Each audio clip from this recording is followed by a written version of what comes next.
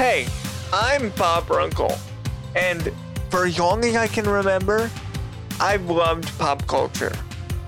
Despite the challenges I've faced in my life, pop culture has always been there for me. I love talking to people and being a platform for others to share their thoughts, stories. Because if there's one thing I never get tired of, it's seeing driven, talented, and inspiring individuals follow their dreams, no matter what obstacles are in their way. And I know a thing or two about that. Welcome to the DJ Bob Show. I'm DJ Bob. Roll it. DJ Bob Show. It's the DJ Bob Show. DJ Bob Show. DJ Bob Show. DJ Bob Show. Bob Show. DJ Bob Show. DJ Bob Show. Kathleen Kim is here this episode, and she is best known for playing Ji Young on Sesame Street, among many other roles in the puppetry world. We talk with her about puppetry, life in general, diversity and inclusion. It's just a wonderful chat. Let's get into this one. I made a new friend today. Enjoy. So, for those that don't know you, could you kind of introduce yourself and kind of give a little bit of an elevator pitch of who you are and what you've done? Okay, my name is Kathleen Kim. I am a producer turned puppeteer and performer. I'm probably most notably known for playing Ji Young, the first Asian American Muppet character on Sesame Street, who debuted in 2021. I also get to play Elena, who is the mom of Julia, our puppet character with autism at Sesame Street as well. And I feel like I'm still new to the game. I've done a few really fun stuff to put on my resume, but I feel very lucky to have found this career shift at this point in my life, because I definitely didn't set out on my career looking to get into puppeteering or acting or anything like that. Let's talk about that trajectory. How did you get not only to Sesame Street, but how did you get in the whole entertainment world? Ooh, so puppets and Muppets and Jim Henson, that's all stuff that I, as an 80s kid, grew up loving. And that's what sort of got me into the hope of getting into children's television. That's what I always wanted to do. And I always loved puppets. I dabbled in them. I did them for like school projects or the church show or something like that. But I truly never, thought of pursuing it as a career. I never thought of being in front of the camera in any way, especially growing up in the 80s. I didn't see a lot of kids who looked like me on television. So it just didn't, like, my parents wouldn't even let me go out for theater or drama club because they're like, that's a waste of time, And so but I loved Sesame Street. I loved the idea of not talking down to kids, but creating a world where they felt seen and heard and safe, and a place that's still silly and fun. And so I studied communications, and then TV film, children's studies. And I went into production. And so I started off at Nickelodeon as like a production assistant. And then there was a huge layoff in like 2009 because there was a big recession. Everybody just lost their jobs, and I needed to pivot really quickly to find work. And there was a lot of jobs in reality TV. And so that's where I ended up. And so I was working in reality TV for a while. And in around when I was like 30, my husband and I, we took an improv class for fun that taught puppetry for comedy improv. Just so random. But he used to take a lot of comedy improv, and he's like, oh, you like puppets, like we can do this together. Oh, what class was it? His name is David Fino. Oh, I love him. Yeah, he's wonderful. He runs Brooklyn Puppet Conspiracy is his company, and he's an incredible builder, puppeteer, voice actor. And so he was teaching this class. And his honest reason for starting the class was like, I want to do puppet improv. but there's no one to do it with me. Maybe if I teach people, then Yeah. they'll have someone to do it with, you know? And I think from taking that class, and it was just like a fun thing. And I think he liked me, saw something in me. And so he would take me on gigs every once in a while. And I did a couple little things. And I thought, wow, this is like so cool that I get to live my childhood dream every once in a while on a weekend for like a project that David was doing. But I really didn't think any more of it than that. Because who gets to do it for a living? You know what I mean? Like 10 guys who are mostly white, they get to do it, but no one else really does in my mind, you know? And so then in 2013, at the end of 2013, Sesame Workshop was offering one of those like once every blue moon puppetry workshops. And everyone from that David Fino class, they were like, we're going to submit a tape in.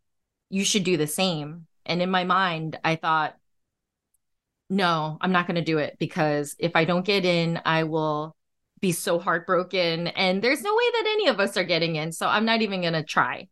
And the night before the deadline, like the night of the deadline, I'm like, I'm going to regret not doing it if I don't do it. Like one of those guys gets in, I will be like, I should have sent in a tape. And so with like a dying battery on my one LED light that I had, my one David Fino practice puppet, I did a bunch of characters and sang a song.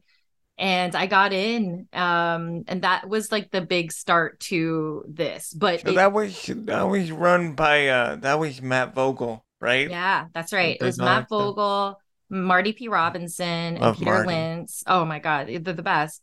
And I remember being at the workshop feeling like, oh, okay, I clearly don't belong here. Everybody here has done professional stuff before. I just felt very out of my element. But I remember after our first, like we all met in a conference room, and then they split us up into 3 groups. And I was in Peter Lintz's group to start, but I passed Marty P. Robinson in the hallway. And, you know, I don't know who these people are. He's like, Kathy Kim. And I'm like, yes. And he's like, my daughters, they watched your tape like 20 times. They loved it. I'm like, what? I love Marty so much. Marty is, there's literally, and I can say this with full confidence, there is no one in the entire planet that has ever or will ever exist that is like Marty Robinson. He's the most unique person. He is literally the world's biggest fan. Like, he loves everybody.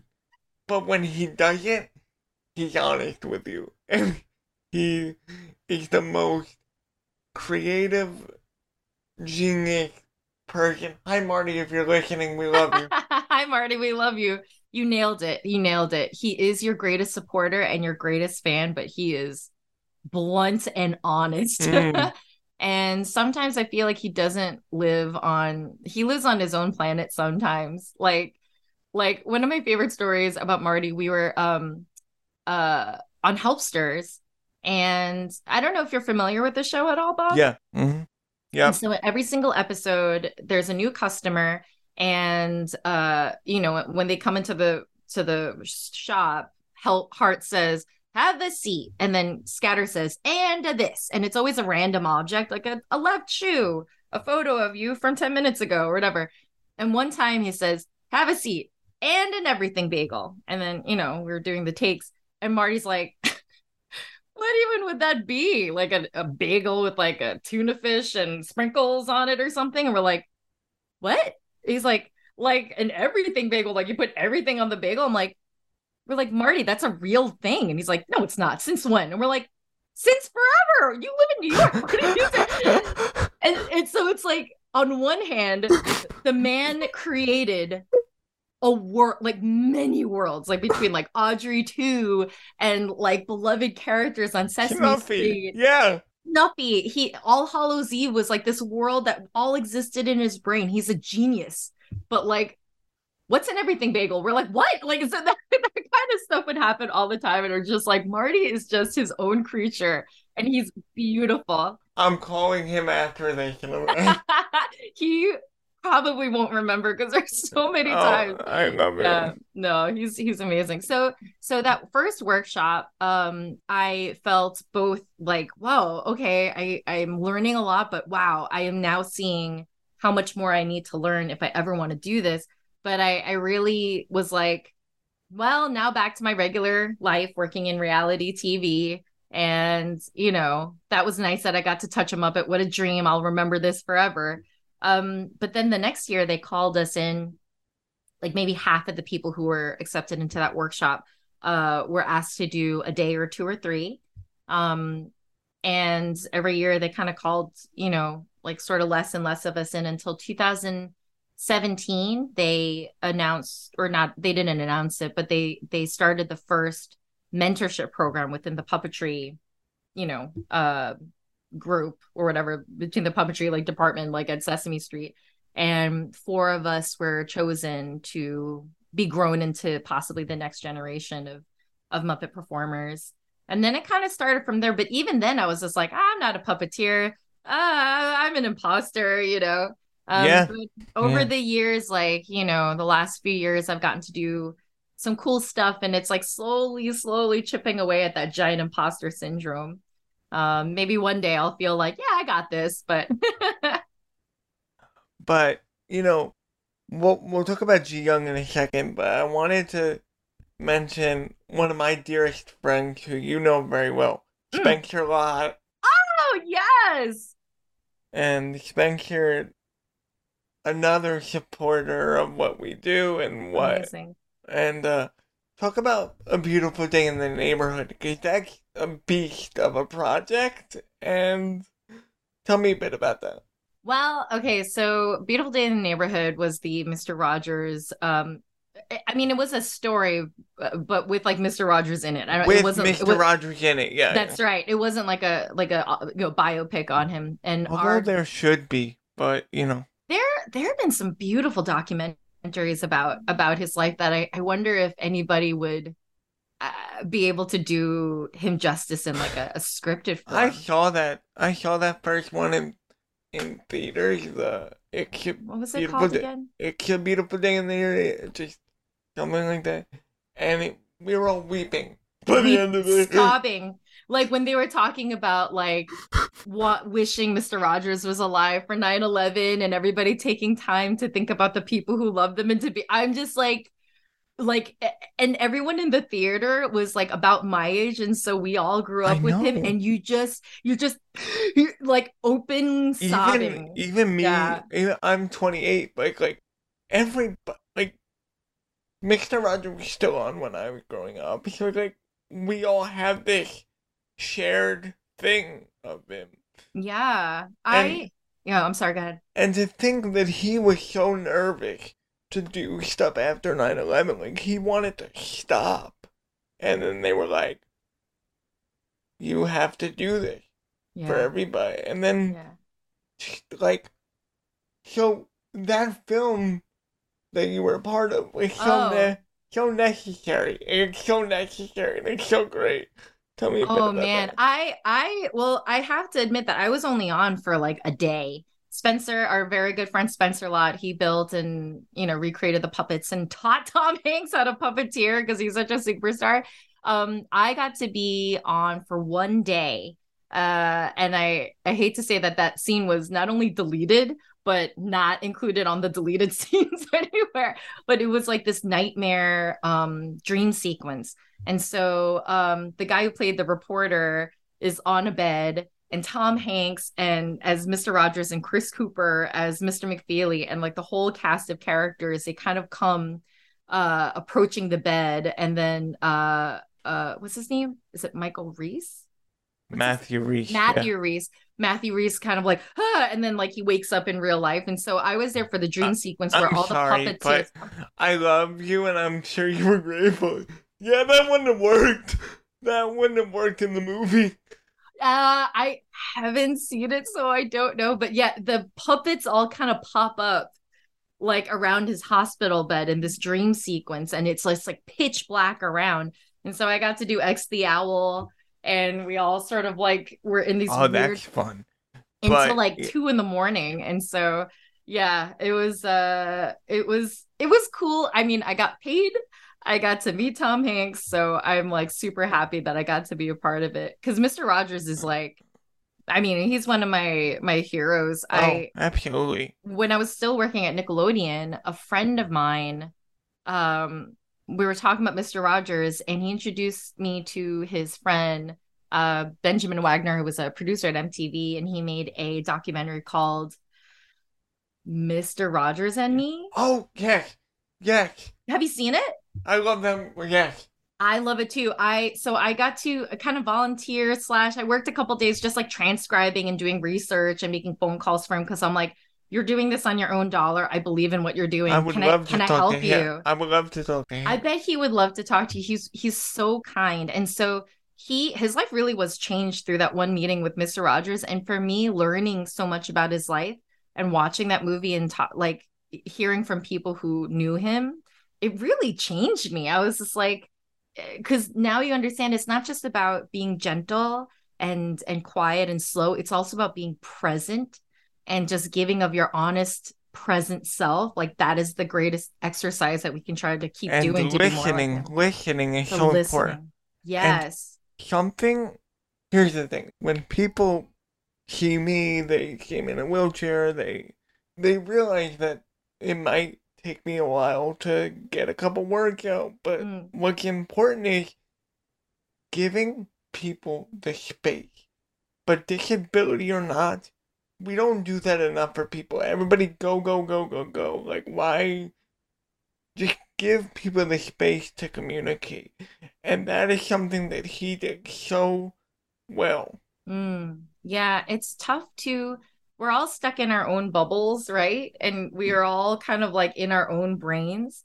And it's the scariest thing to just like crack open that bubble and like, you know what I mean? Sort of exchange your true selves with other people. So you want to have everything framed. You want to have it like an answer ready. You want to have like a formed version of how you want to be seen, that it's easy to forget to just shut your own brain off and like listen and be there for the person that's like right in front of you instead of, you know. That's how I explain the conversation to you. This is not an interview. This is a conversation that just so happens to be recorded. That's how I frame it, because when people hear the word interview, I don't know about you, but like they put on this weird, I don't know, like this weird voice and this certain way of acting. Like, no, just talk. Just talk. It's the hardest thing to do. I mean, for me, and I'm sorry if I sound like a soundbite machine, because with the Chiyoung stuff, like I was asked a lot of questions, and you know, and it's just like you get so tired talking about yourself after a while that you're just like, oh, these are the points, these are the talking points. You know, that's why I try to throw things at people that they wouldn't otherwise get. That's great though. Yeah. So let's go to Ji Young while we're here. Yeah. And I bet you've never been asked this, so let's try this. Oh, let's see. If little you saw Ji Young on the screen, how do you think little you would have reacted to that character? I don't think little me would have been ready for it. It's twofold. On one side, the hope is that, you know, feeling seen by my favorite TV show would make me feel more empowered to be myself, to embrace my culture, to not feel like an other in the only country that I've ever lived in, you know. That would have all been true, but a part of me wonders if I would have been ready for it. Like there wasn't enough representation, you know, up until, you know, the last like 10, 15 years even. And I remember in the 90s, like the few bits of representation were picked apart and put under the microscope. Like Margaret Cho, who's a comedian, she had that sitcom. Yeah. All American Girl, and we ran that thing through the sieve because we were like, it's the only thing we have and it's the only thing they'll ever give us, and it's not good. If it's not good, how do you feel about like Puzzle Place and all that? Because yeah, you know, honestly, at the time I At the time, I thought Puzzle Place, and I still think it's a very good show. And like I've met and not worked with Alstini, but I went to a workshop of hers, and she's wonderful, and she's an incredibly talented performer. And so like I don't like it was what it was at the time, and it was great, you know. And now it's just we're just it's all about progress, growing pains, and pushing, you know. I think there's like a huge movement now, like between Muppets and Henson and Sesame Street, to because it was this thing of like, well, we're looking. So any Black female puppeteers, anybody? No? Okay, well, we tried. And it's not about that. It's like because like it's felt like such a insular little clubhouse. It's not just about being like, any Black female, any Asian puppeteers? No, it's about like actively looking and training and growing people up And so really that, digging deep to get there. yeah. And then hopefully, you know, like Jamaica Collins, who was on Helpsters with us, and she joined Sesame Street season 53. She when she was coming up, she started as an actress, and then you know, found puppetry through working at the Center for Puppetry Arts in Atlanta. And she has this great story about how she played this like little bunny, like a boy bunny character. And then when they came out to take their bows, this little Black girl in the front said, "Mama, she's brown just like me," you know? And like, maybe that little girl sees someone like Jamaica, or all these girls seeing Megan Pipus, who's like all over the news right now, are thinking like, wait a second, I like to do this. Is this something I can do? Because I never in a million years would have been like, that's something for me. It's like, you know. And so Puzzle Place at the time, they were doing great stuff. The fact that there was an Asian character and she didn't have an accent, and she didn't talk about her being Asian all the time, like she was her own character, I thought it was great, you know. Now would she be played by a white person? Probably not. But at the time, like, I have no ill will towards like Puzzle Place and stuff. We're all learning and growing. I love it. I think it was great at the time, and it still is. And I wish it was So available still where people could see it. is it not like available on YouTube or something? It's on YouTube, but I wish all of it was around. Yeah, it was a good show. I remember there was like one episode where they were splitting up jobs, and I forgot which character it was. It might have been Julie was like, "Well, I'm going to take the cooking duties." And like one of the other girls said, "No, don't do that. Like it doesn't have to be girls do all the cooking." And then one of the boys was like, "I want to do the cooking too." And they're like, "Oh, okay." And they split everything up, and they realized that like it's okay. Like gender is just you know, it's just like a concept. Forget gender roles. Yeah. Forget gender roles. It's like you don't have to like push against gender stereotypes or fall into gender stereotypes. You can just be yourself. And I just thought that was so progressive at the time. Yeah. So I think what excited me about talking to you today was that we both have our different areas of representation.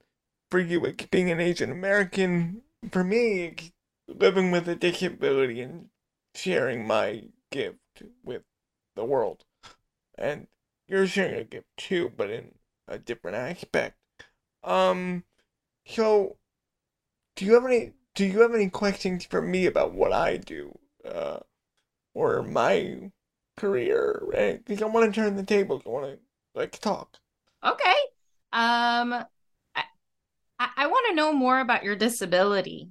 Like when was it apparent, and how is it like, you know, what is it that you deal with? I have cerebral palsy.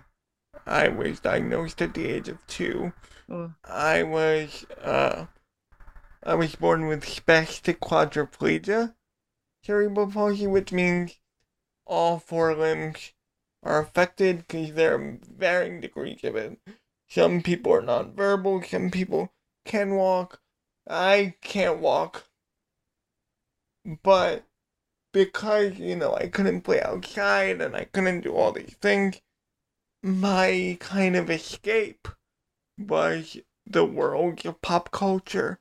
I'd be watching TV and movies and listening to music and really absorbing things that were way too old for me. Like, it was like the late 90s, and while I was watching Nickelodeon, all the kids programming, I'd be watching TRL the next minute. So I was a sponge. I basically got into everything that shaped this podcast and what I do now. And people ask me all the time, do you wish you could walk? And I always say no. Because I wouldn't be this way otherwise. I don't think I would have had all this time to absorb all this stuff and get into what I get into at this deep of level to be able to have these conversations. What are the types of culture that you most were interested in? I just really, from a very young age, I really got into like just like different types of like comedy was a big thing for me. I was very much into like watching sitcoms and really loving like stuff that was kind of edgier. And while I was watching Sesame Street, I would be sitting there watching music videos on MTV and consuming it like a teenager would. So when people find out that I know some of the stuff that I know so well, it's like, no, you just found it through the internet. It's like, no, I lived it. That's amazing. So, yeah. Is there like a genre of, I mean, okay, so is it movies and TV and music, but is it comics? Is it books? Is it what forms of media are you taking in? Is it mostly like watching stuff? It's watching stuff, it's listening to stuff, but, I was a big book reader. I remember going to Borders Books and buying the last Harry Potter book when it came out. So it's like, that was I just consumed everything. And talk about representation, I never saw myself on TV. Yeah, absolutely not. I mean, are there, like, I bet if there was, you can pinpoint like. There was a show, and it's a little bit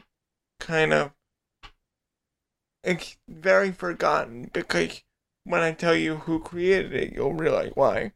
Little Bill, created by Bill Cosby. There was a show on Nick Jr. Yes, I remember Little Bill. Yeah, Little Airplanes Productions. The first episode had a character with cerebral palsy on it. And they explicitly said cerebral palsy. I said to my mom, is that what I have? I didn't know. Like, I was so little that I thought everybody. Because another part of my background is that for the first years of my schooling, I went to a school just for kids with disabilities. So that's literally all I knew. I thought everybody was. You know what I'm saying? I thought everybody went through what I went through. So when I saw this on TV, it's like, is that me? Is that what I have? And then, I go into public school a couple years later, and then it's a big culture shock. Wow. Because you're with all these different types of people now. Differently able people. Were people kind to you? Yeah, they were kind. I never got bullied. Oh, that's great. A lot of sort of verbal stuff, but it's like, it still hurts just as well, but like, of course I got disappointed at times or made fun of, but it wasn't like some of the stories that I hear where it's like, kind of like really getting through it day to day. And yeah, there are some difficult days, but everybody has them. It's just how we deal with them. That's rough. Yeah, you bring up a good point about there not being enough representation of people with disabilities. Like, I remember on Helpsters, there was an actor with Down syndrome. And when he found out that a bunch of Sesame Street, a lot of the puppeteers were also Sesame Street puppeteers, his mom, who was there with him, was like, they say that kids with Down syndrome don't recognize other kids with Down syndrome, or they don't, realize that they're different. But there was a regular kid on Sesame Street who had Down syndrome. Like, I think he had like a role. I don't know if he was like a main character, but like he was there often. I forget what his name was. Yeah, me too. Yeah. But this actor, when he was like a little baby, he's like 3 or 4 years old, like waddled right up to the TV and like just knew. And there was just something different about the way that he recognized, acknowledged this kid who he clearly saw a kinship to. And that's like huge. And we see that with like Asian kids too, with Chiyoung. Like so many stories have come out with like one of my friends who runs Angry Asian Man, which is like this blog. He's like a writer, Phil Yu. His 5-year-old at the time, when she first saw Chiyoung and she said like kind of to his head, or she's talked about her grandma, she kind of just like went like just pointed to herself like involuntarily, and like and then there's all these other stories, girls like who have the same name, or they just light up when they're like see a glimmer of recognition in the kid, which is like a twofold. It's like great, but it's also like, we've come so far with Asian American representation that for a 3, 4, 5-year-old to still see how extraordinary or special that is makes me a little bit sad, Yeah, it should just be normal. It should just be normal. And the fact that then again, what is normal? What is normal? But all this to say, like, I feel like in the last, especially few years, like Asian American representation has like gone, in media, but there's still not a lot of people with disabilities on kids TV. That's why. But I also feel like it has to be done right. Like, it can't be just put in there because it has to be put in there. Because for a while, whenever I would see a TV show or even a sitcom, it would always be like, let's feel bad for this kid. Yep. And let's just, have him be the butt of the joke. But there are some things where it just works, and Sesame does it so well. Like, yeah. They put a lot of care into, and you're so right. It's always like the kid who's disabled. It's like you feel bad for them, but they almost always have the spirit of like, but don't feel bad for me. Look how inspirational I am. And you're like, aw. And it's like something that I always say. Like, when people say that I'm inspiring, I kind of get a weird vibe, because you're like, am I inspiring because I've done all this work, or because I got up out of bed in the morning? Like, it's like You're amazing. I can relate because I'm a breast cancer survivor.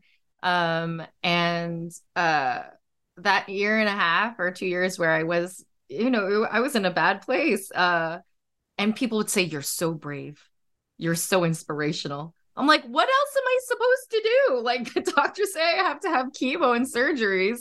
Like, what am I going to do? Just like sit in the, like, lock myself in the closet and just close the door and go, right, I'm not coming out, like, and so I obviously can't fully relate, but like, I can understand it a little bit. It's just like, okay, you're welcome.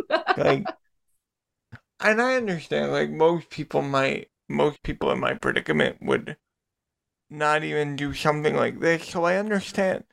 But it's tough for anybody to put themselves out there, let alone, I don't know any other people with cerebral palsy like hosting podcasts that have been going on for 13 years. That's pretty, I mean, for anybody to do a podcast. Yeah, like when I started doing this, I was 15. Oh, wow. Wait, so who was your first interview, and like what, drove you to start? Well, I had been doing live radio for years. Some of Like at my school? No, I did it.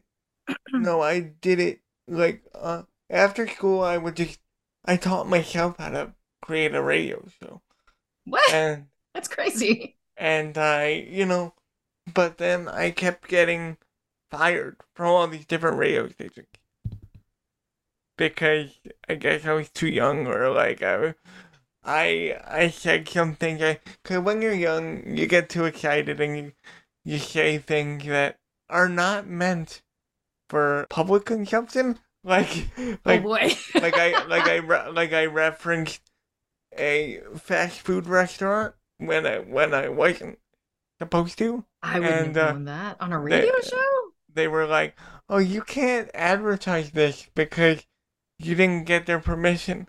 So they they said to me, why don't you do your own show? Why don't you start, your own show? So I sat around with that idea, and then in July of 2010, it was 3 in the morning. I remember where I was, and I just came up with this idea for this name, the DJ Bob Show. That's all it was. There wasn't a website. I didn't even know if it's live, a podcast, whatever. Just had the name. So it turned into a 4-hour, 5 days a week live radio show Oh wow. where I was taking phone calls and playing music and sort of being like a radio DJ. And then that got physically taxing for me. Mm. So my friend said to me, "You need to do a podcast, like on your own timetable. You can do it whenever you want. You don't have to worry about getting it in on time, whatever. So just do it." So, and what you need to know is those early interviews were not children centric. I was interviewing punk rock bands. Oh, cool. I was but that shows you like my different. Like people see me as this kid show aficionado, which I am, but like there's this whole other side of me that I express it now, but like when people first find out, they're like, "Oh."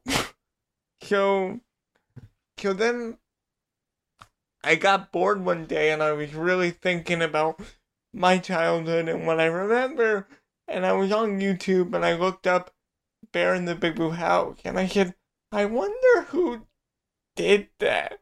So then I emailed Noel, not knowing who he was or if he was going to respond, and he was my first guest. No, really? That sort of turned in.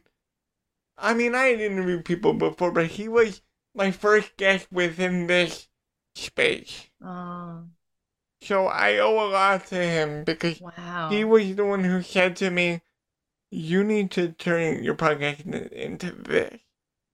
And ever since then, it's been one of the best decisions that we ever made.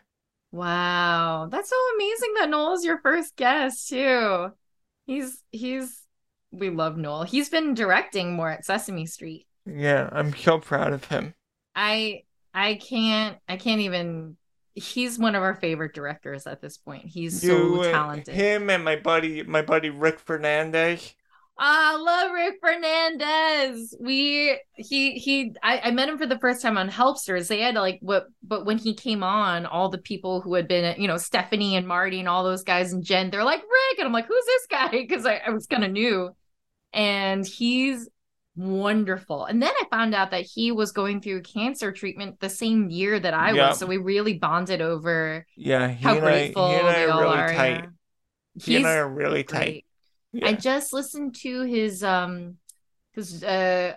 so I don't know if I'll get fired from this for plugging someone else's show, but Jake's Happy Nostalgia. Oh, I work for them. Do you really?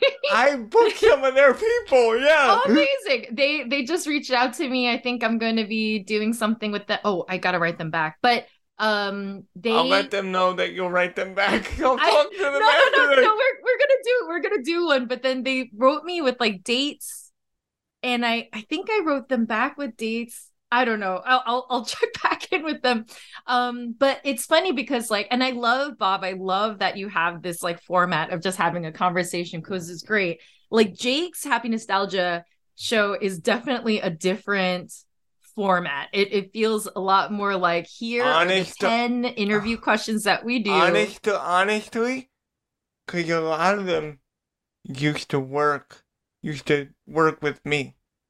Oh, A lot of those guys. so they learn how they took something and then they made their own thing. That's how what we used to do. And then I realized like Oh. I can go beyond that and sort of like switch it up. And sort of Nah. And you can. Not everybody's able to do that, but you're very smart, you're very well spoken and thoughtful. So I think this is great for you. yeah. But with the Jakes, they have like the floor, they have a couple questions. And then, so what's interesting about this format is it's not a conversation like what you have, but it does allow this space where the interviewee just talks and just from there, it's not steered in any way. It's not, they just talk. And so for better or for worse. But Rick, it was like this really great opportunity to just hear his whole story and his trajectory, which is incredible. Like I didn't know he worked on Reading Rainbow. He's coming on the show in a few weeks, and we're gonna interview each other. Oh, I love that. Where we swap questions. Amazing. But one of the things that I wanted to talk to you in regards to, representation. And this is a completely different network, a completely different character group. But one of my good friends and one of my big supporters is Josh Dela Cruz from Blue's Clues. His view on representation is so important. And have you ever met him? I got to meet him very briefly at the Macy's Thanksgiving Day Parade last November. We got a picture with like Alan Maroka, and him and I were like Asian representation at Kids TV. But he's, it's a very rare talent to Love be able him so much. He's wonderful. Like it's that rare Mr. Rogers. It's that rare LeVar Burton. It's the Alan Maroka. It's the Steve Burns of like being able to look into camera and really connect with a young audience like they're a real person in their lives. Like, and Josh has that. And the thing is like, and I've worked with Steve Burns. I did a puppet thing with him. I would bucket list guest. There's a bucket list? Just saying. Because I just want to have a conversation with him, not like kind of like what we're having right now. Like, he would love this. Oh my God. He's pretty incredible. He's different from how I would have pictured him.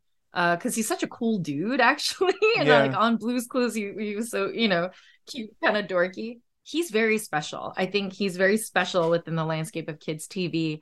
And when they were revamping, I was like, I don't know. It's gonna be hard to find a replacement. And Josh is magical. He's honestly wonderful. I'm very open about this story. When the new series came out, I was so adamant about getting press for it. Like, Blue's Clues was such a big part of my childhood, and I wanted to talk about it on a deeper lens. But they got me an interview with the co-creator, Angela Santamero, who's absolutely wonderful. But they wouldn't get me Josh at the time. And I was kind of bummed out about it. Aww. And then I became friends with the composer of the theme song. Oh wow. And he wrote for Avril Lavigne and like all these pop people before he moved on to Kids TV. I didn't know that. And he said, I want to book somebody for you. Who do you want? And I said, well, you think Josh would do it? And he goes, I'll text him right now. So then, like, he heard the story, and he basically got his team involved because it meant so much for Josh to do it, and Oh, we became like really good friends that day. And then I got to do publicity for the movie that came out. amazing. got to So interview cool. got to interview BD Wong for that, which was beyond. Oh my God. I got to work with BD Wong Uh, on Aquafina's show. He's a legend. yeah. So like, it's so funny that like even though people see me as this kid show guy, it's like I'm just a pop culture encyclopedia. Like that's all there is to it. Who are your like top 5 dream interview? Well, Steve. Um, and then I want to talk to this guy. I want to talk to Steven Chbosky. Have you ever heard of the book, The Perks of Being a Wallflower?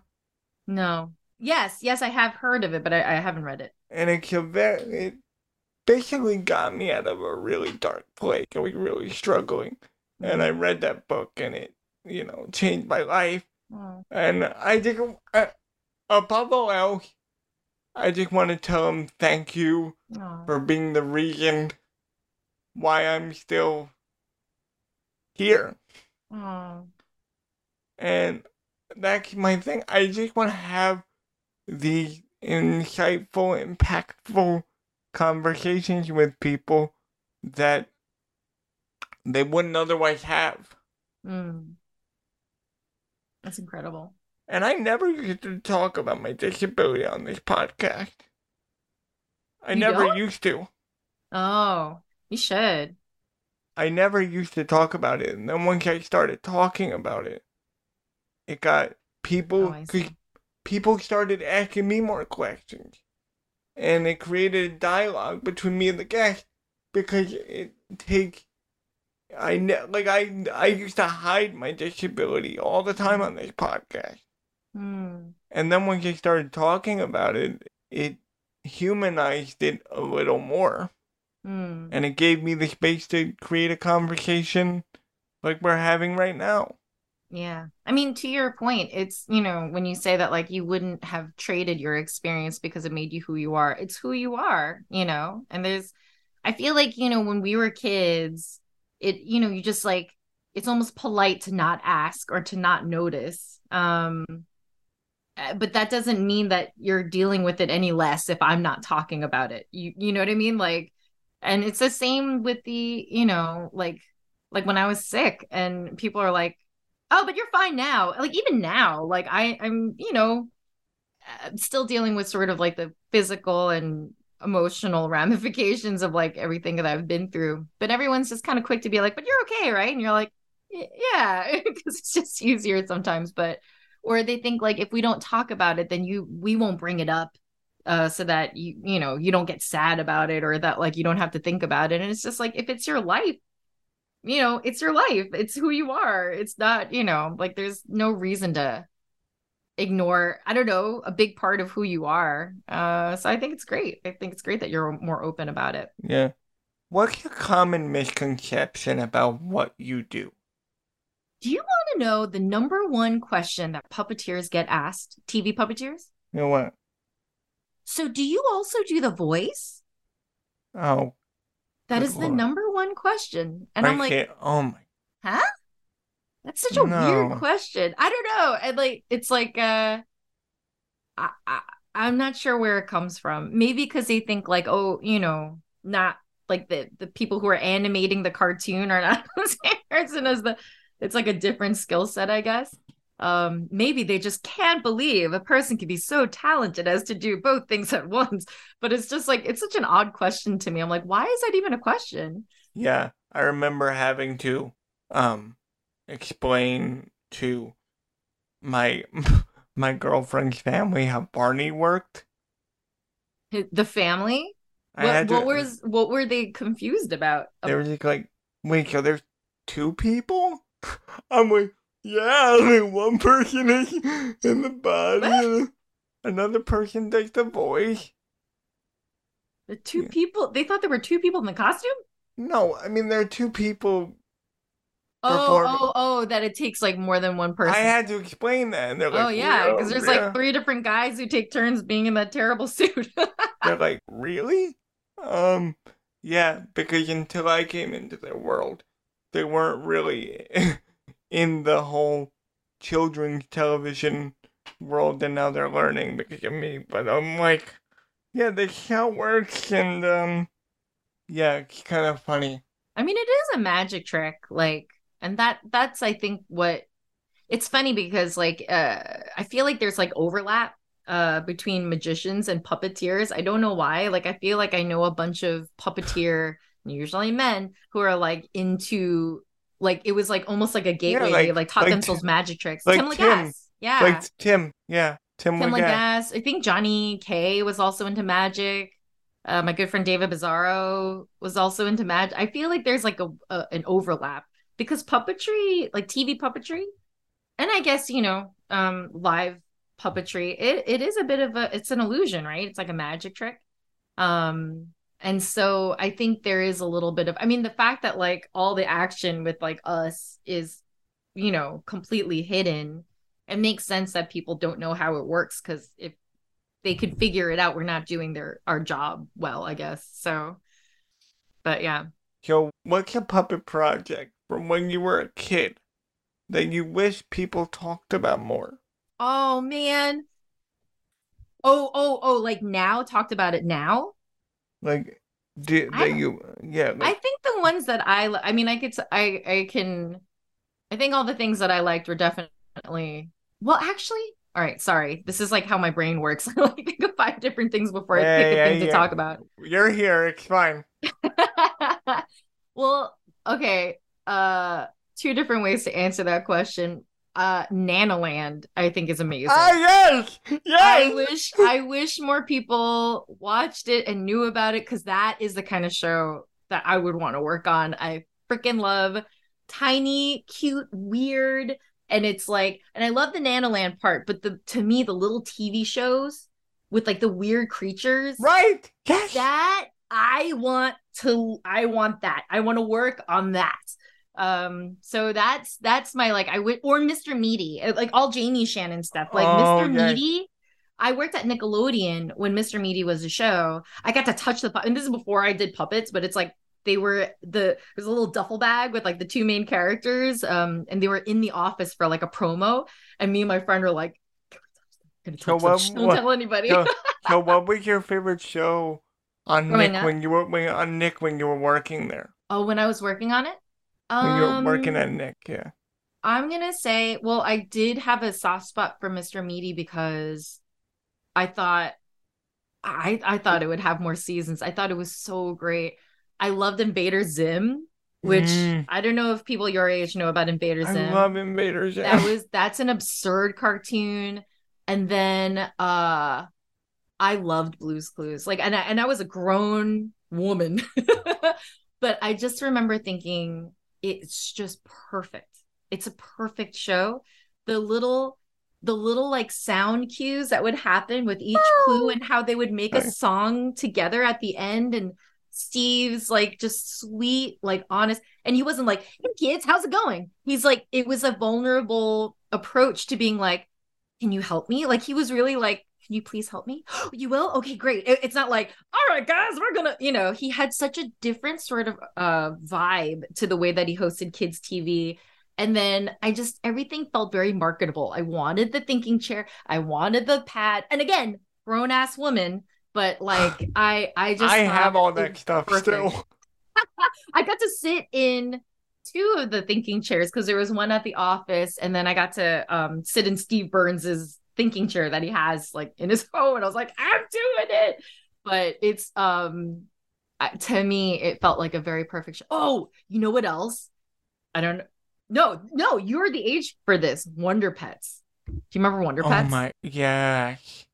Freaking loved Wonder Pets. It was a little after me. Maybe a little young for you. Okay. But I think I'm not sure. It was so funny. I think they're bringing it back. I wonder I wonder what it's going to look like, though. Is it going to look like the little animal cutouts? I would hope so. God, it was so cute. It was Little Airplane Productions, which also did Little Bill and Ubi. They really knew how to make preschool shows. But Wonder Pets, it was so well written. It was so well written, and the music also was like this beautifully integrated part of the show. It was just perfect. It was that, like, during the aughts when I was there, I feel like for preschool shows it was such a golden era of like really good educational like kid shows. Like all the Noggin stuff was so great. Yeah, I think Nick is slowly getting back to that. It's, you know what happened, like at the end of my time there was High School Musical happened. And so when I was at Nick, and before Nick, actually, I was at Discovery Kids, and we kept like track of like the ratings because we still cared about Nielsen ratings at the time. And like Nickelodeon was untouchable. It was like, you know, Disney was always here, and then Discovery Kids and all the other stuff was like down here, Animal Planet, whatever. But Nickelodeon could not be touched in kids' cable programming for a long time. And then High School Musical came. That was around 2006. That sounds about right. And then suddenly it just aged everything up. Like all that stuff on Disney, like Descendants and the zombies, and it's like that style of like teen live action, and suddenly the weird, you know, gross lunch lady jokes and the animated stuff. No, I will be honest, I love like Lizzie McGuire, like that show. Oh no, people love Lizzie McGuire. I'm too old for that, but no, but that show was like such a cool like slice of life kind of thing that I'm, because it was kind of taking the Clarissa explains it all for me, like let me talk the camera, and sort of the Ferris Bueller thing going on there too. It's true. But I was thinking, because I saw that you worked at Nick, and Nick was such a big part of my growing up as well as Sesame. But one of the conversations that I had recently was with Mark Weiner, who created cool. Weinerville, and we talked about how he created that show, and then he ended up voicing characters on Dora. I didn't know that. Yeah, he voices the map. He voices the map on Dora. What? I didn't know that. And Swiper. Oh, so cool. Wow, that's a fun fact. So I was there at the time. I can't believe I didn't know that. I sat there like, I need to know everything you know. That's amazing.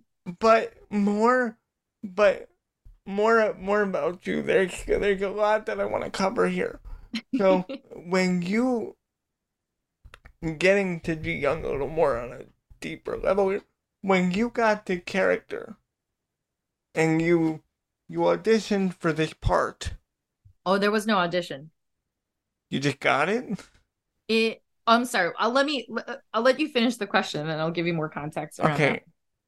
Did you realize, was there a weight knowing that you were basically giving life to the character that could like change the, it sounds weird, but change the world and the way that we look at representation on TV? Like, yeah, I just got chills. It had to have been there. I was really scared. I mean, so the way that she was developed, the Asian American Foundation, which is like this, you know, advocacy group, they approached Sesame Street about doing an anti-Asian hate special. That ended up being See Us Coming Together on HBO. And we had like a brainstorm with like production and writing and curriculum. And then I'm not usually involved in those things as like a newer puppeteer, but like the handful of like Asian people that were involved in creative were asked to join and kind of just share our perspectives. And at the time of that meeting, it was not decided that they would create a puppet character. It just seemed like a very big, broad topic. When you say anti-Asian hate, that's encompassing a lot of countries that are a part of the Asian diaspora here in the States. And so it felt like really big.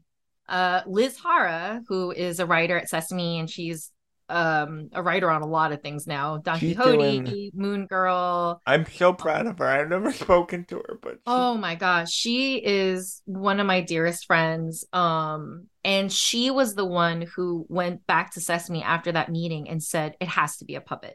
And there's like a whole list of reasons that she believed that, like, if we're going to talk about racism, we need we're not gonna do a panda bear. We're not gonna have a dragon. It has to be a humanoid puppet with actual skin tone, not Muppet skin tone, but real skin color. That is like that in real life. If basically her thing was like, we can use a puppet to teach against racism, but she has to represent an actual race. And then the idea of like having her be a puppet versus animated, she kind of exists within this like three-dimensional world. And then to have an adult playing a kid, a perpetual kid, as opposed to bringing in a human child, to have them have to deal with this heavy subject.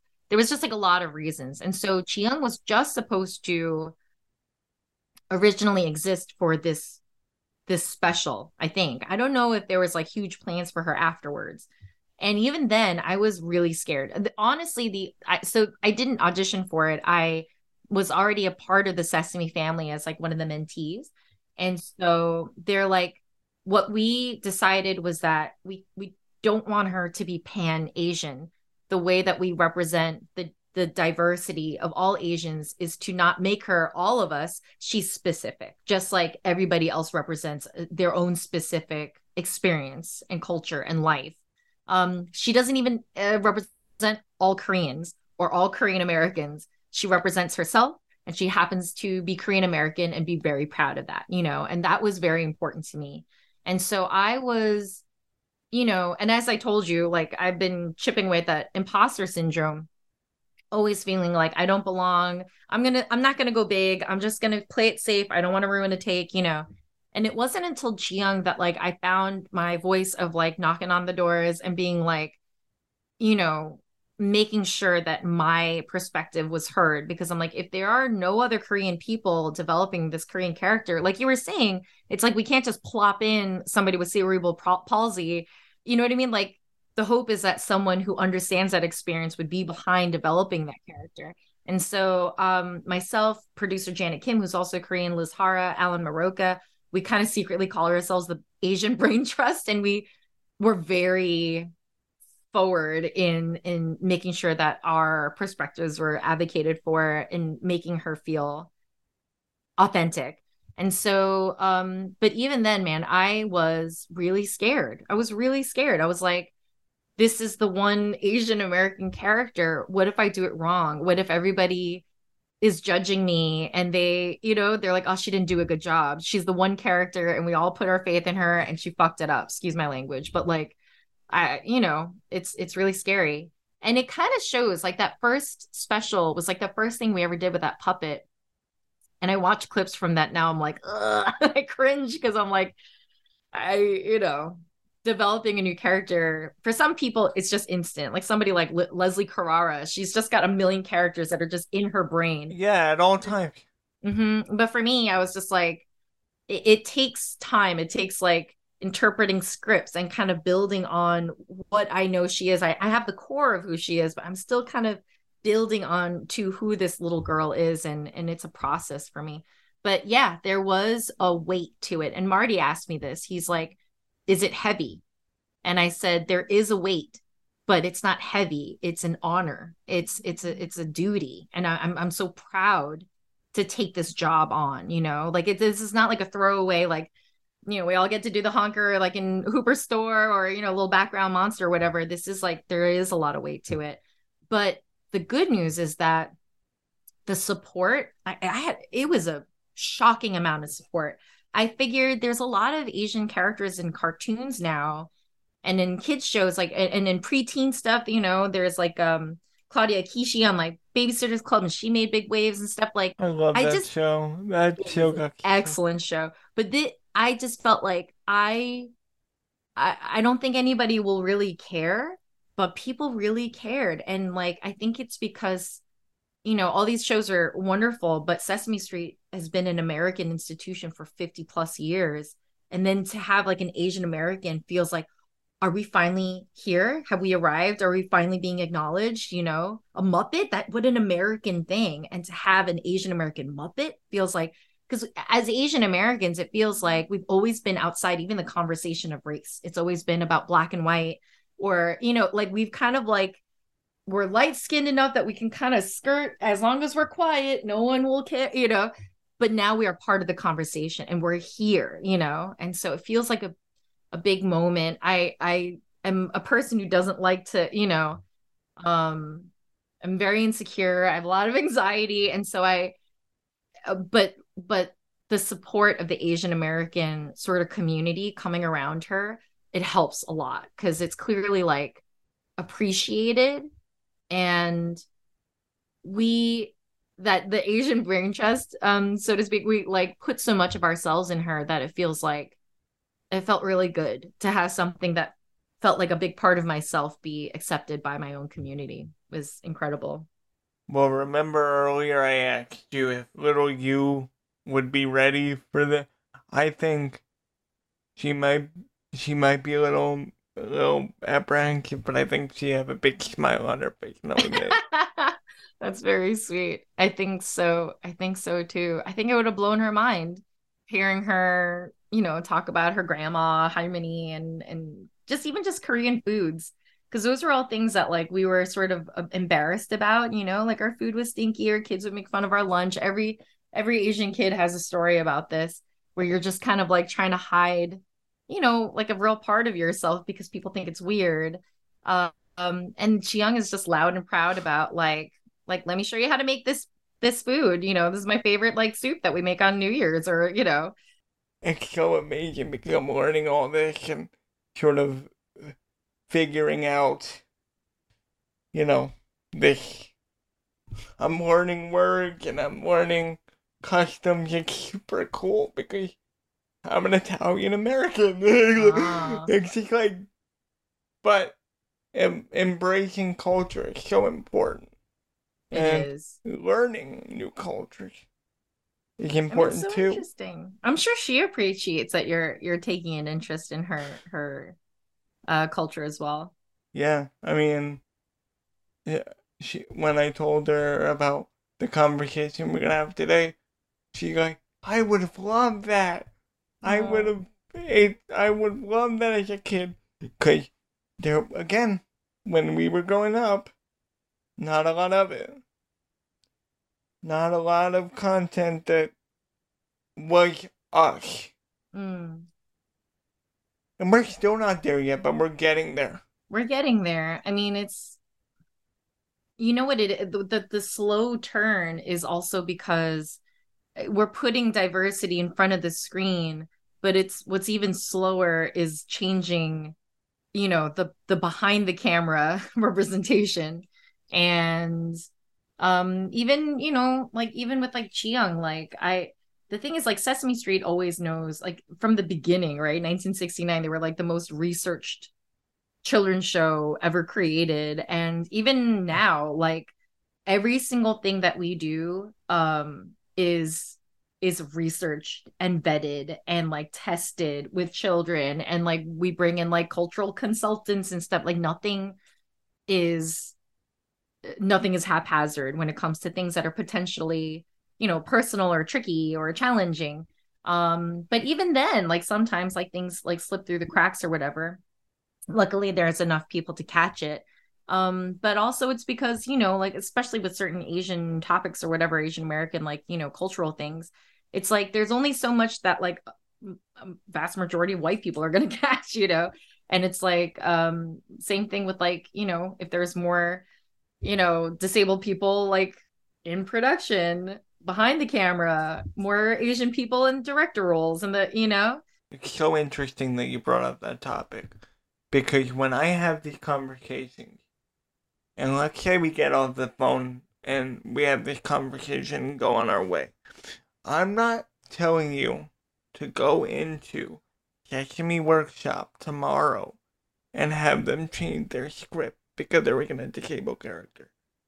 But if what I said during our time together can come into your head at least once, then I've done my job. It's tough. It's tough. And the thing is, like, I understand, like, it's the same thing with like you know, like a majority white writing team, or it's like there are just certain things they don't like we're all checking our like what's the word I'm looking for? um Entitlement, or like, and we all have like different varying degrees of it. One time, not to put my husband on blast, but like his dad was making some he was complaining about like the he went to the ER and he was fine, but he was like complaining about how crowded it was. Oh, he's white. And he's like, so crowded. And there was just like, I was in the hallway and there was a guy just eating Chinese food with chopsticks. And I said, chopsticks, you say? And it's not the first time he's like sort of made like accidentally disparaging, like, can you, and afterwards, like, my husband's like, I'm so sorry about that. I'm like, no, it's all good. I'm like, it's just white. That's just like white privilege, And he's like, no, it's not. I'm like, yeah, it is. Because like, it doesn't feel like, oh, I'm, it's a subtle white privilege. It's like the privilege of like growing up feeling like what I am is the base of what's normal and good. And everything else is the aberrant. It's like everything else is the other, right? And it's like but it's not his fault. That's just our society is like white, cis, hetero, male, able-bodied, that's the center of what is normal and what is good, and everything else is weird, Yeah. So the reason why we're like, it's like we're shifting this like, well, you know what, semi truck. You and I both like being weird, so there's that. You know what? Don't mind it. What made us. Gotta embrace it. But that's why it's like driving the truck, and so we're turning it, but like, man, it's been like this for so long, and we're like, like, I just met you today and I feel like we're already friends. Oh, Bob, I feel like we're friends too. I think it's funny because it's like, you have like, and you talk about stereotypes and stuff about puppeteers. There's definitely stereotypes about young men who are super fan, can I call you fanboy of like pop culture and things like that. You're very thoughtful, and it's easy to maybe just like, especially if you're like hosting a podcast, to be like, okay, here's where we're going, here's the conversation, but you're very human, and I think you have such a talent for connecting with people. I'm so glad, because it never used to be like that. It took work. Because I was trying so hard to be somebody that I wasn't. There it is. And like I said, I never used to talk about my disability on this podcast.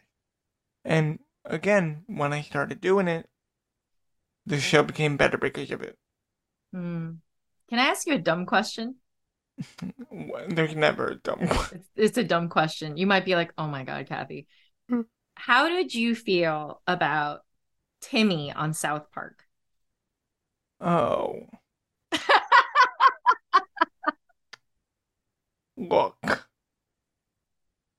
It was a choice.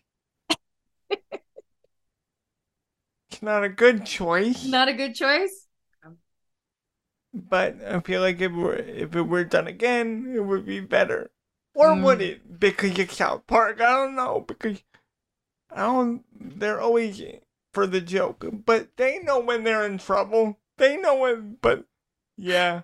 They skirt that line. And I asked this because like we were talking about the sad yet inspirational disabled kid. And it, in the 80s, man, they love that shit. It was like, I'm sorry, am I cursing too much? I don't care.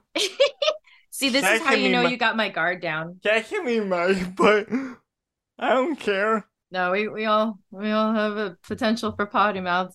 But we're talking about, it's like in the 80s, there would be like the beautiful blind girl. And Or like even like the very special episode thing of the 80s. Like, on a very special episode. And so it's like, at least Timmy wasn't the sad inspirational kid with a disability. Like all of them were awful, and he was actually not the worst character, I feel like. Like there was this one where, because they did some racist things, or they did a lot of racist things, but I don't know, for me, like there was this one episode where they go to China to compete in the international dodgeball competition. Yeah. But, and you know what I'm about to say, the Chinese announcers, they had these like, and it was obviously voiced by Trey and Matt, and like they had these like overtly stereotypical accents.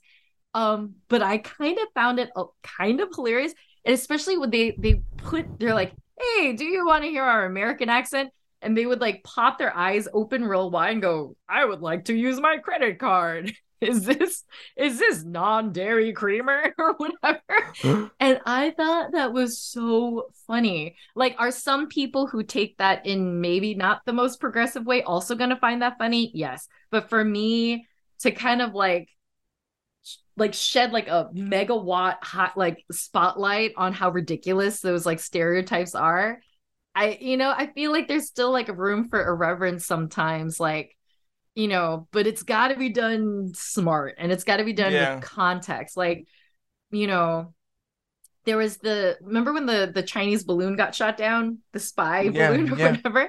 There were all these racist memes about it being like Chinese takeout or whatever. It was like a Chinese delivery, and I'm like, that is just lazy. Yeah, and it's like Chinese takeout is American. It's not even like Chinese food.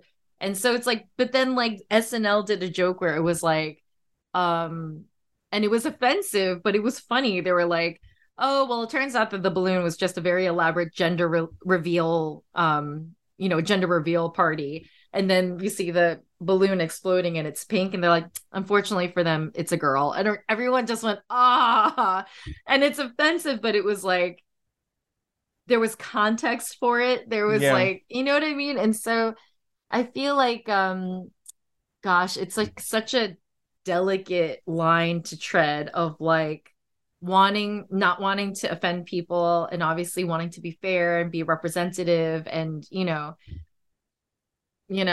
It's so funny, when I was younger and kids in my school would kind of talk about my disability, I would think everything was a joke.